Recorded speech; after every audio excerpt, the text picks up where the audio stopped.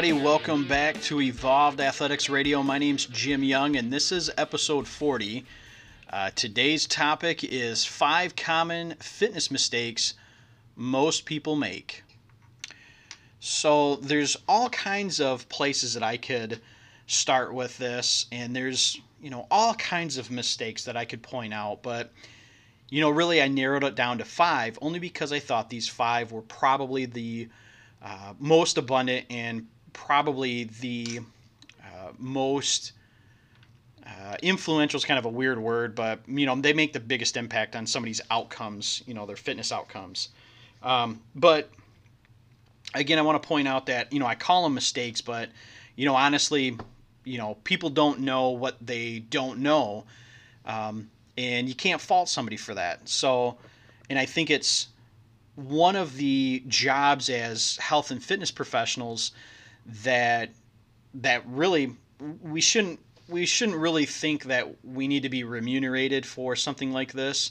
Helping people understand that there is a method to follow in order to reach a lot of our health and fitness goals. There's a path that we need to follow, and it has to be not necessarily in a sequential order, but there is a hierarchy to everything. And I think these 5 kind of, pull everything, all of that stuff together. So let's start with the first one. And if this sounds like I'm beating a drum, it's because I've brought this up a lot, but working out without a plan, like you have to have a plan that matches what you've set your goal for, right? Regardless if it's somebody that wants to lose weight, or if you're looking to lose weight or build muscle or improve your cardiovascular health, your conditioning, whatever it is, you've got to have a plan to be able to reach that goal. If you don't have a plan, the likelihood of reaching your goal is not very high. So again, number 1, you got to have a plan. Number 2, your nutrition, your overall nutrition has got to align with that goal. Again, if you're looking to lose weight, you have to be in a caloric deficit. And honestly, it doesn't really matter how you reach that caloric deficit as long as you're there. Now, I understand what I just said made it sound like that's an easy step. For a lot of people, it's not. Nutrition is not an easy thing in practice. So when you're reading about nutrition on the internet or in books, or you're listening to coaches and trainers talk about nutrition, like all that stuff, like it sounds really easy, but in practice, that's where a lot of people get tripped up. And there's a lot of things that go into why we eat the way we eat and why our nutrition is the way it is. But at the end of the day, if your goal is to lose weight, you've got to be in a caloric deficit. Again, your nutrition has to align with your goal. And if it doesn't, again, the likelihood of you reaching your goal is not very high.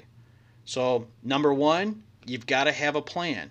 Number 2, your nutrition's got to align with your goal.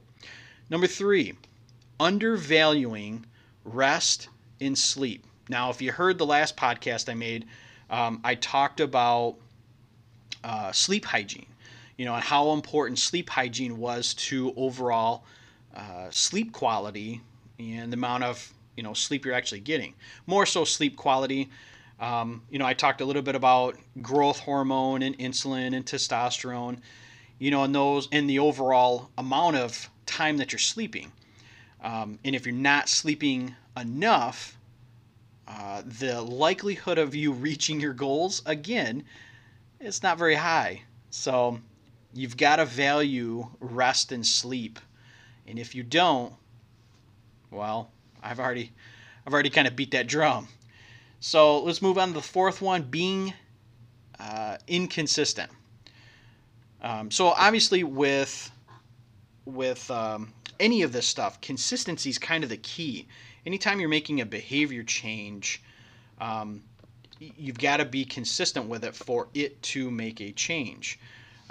So if you're looking to lose weight, you have to consistently be in a caloric deficit. If you're looking to build muscle, you have to consistently eat enough protein. If you're doing anything that requires building of, you know, anything, you have to be consistent in that building. Same thing with, you know, breaking down, right? You have to be consistent with actions that are breaking something down. And then number 5, tracking, not tracking what you're doing. So it again, it depends on what your goal is. So if your goal is, say it's not losing weight, say it's reducing circumference, or it's losing body mass, right? So you want to measure the circumference of your arms, your waist, your thighs, your neck, I don't know, your finger, whatever. You've got to track what you're doing in order to see if you're making changes. And you can clearly see, based off your records and your data points, if changes aren't occurring, then you know that something isn't right. And it could be one of those 4 things that I already mentioned, right? You know, working out without a plan, nutrition not being aligned with your goal, undervaluing rest and sleep, and being inconsistent. Like, if those 4 things are like that, it's going to show up in your tracking, right? So these 5 things, that's the easiest place to start, is with those 5 things, right? Figure out what your goal is. Once you have your goal, then start lining up those 5 things, right? Make a plan to reach your goal. Align your nutrition with your goal. Make sure that your rest and sleep are adequate. Be consistent. And then make sure that you're tracking, because that tracking is ultimately going to tell you whether you're reaching or whether you're making progress or not. So again, I call these mistakes. They're not really mistakes, unless you're aware of these things and you're just not doing it because, well, you don't see the value in it. Then that's a problem. All right, so that's about it. You know, those 5 mistakes there is, you know, ultimately what trips up a lot of people. So I'm going to wrap it up here. Hey, nice short podcast today. Didn't really have too much to beat on today.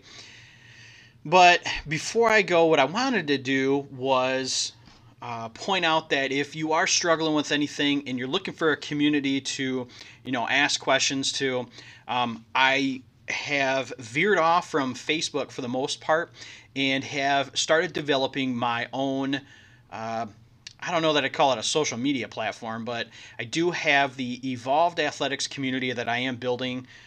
This is a platform that is specific to health and fitness. It is science-based, so, you know, anybody that's posting anything, it does have to be validated, and we're, you know, open to pretty much any topic, really, that is validated by science. So if you're looking for a community where you can ask questions and, you know, not be, you know, ridiculed, right, then hop on over to the Evolved Athletics community, join up, and ask your questions.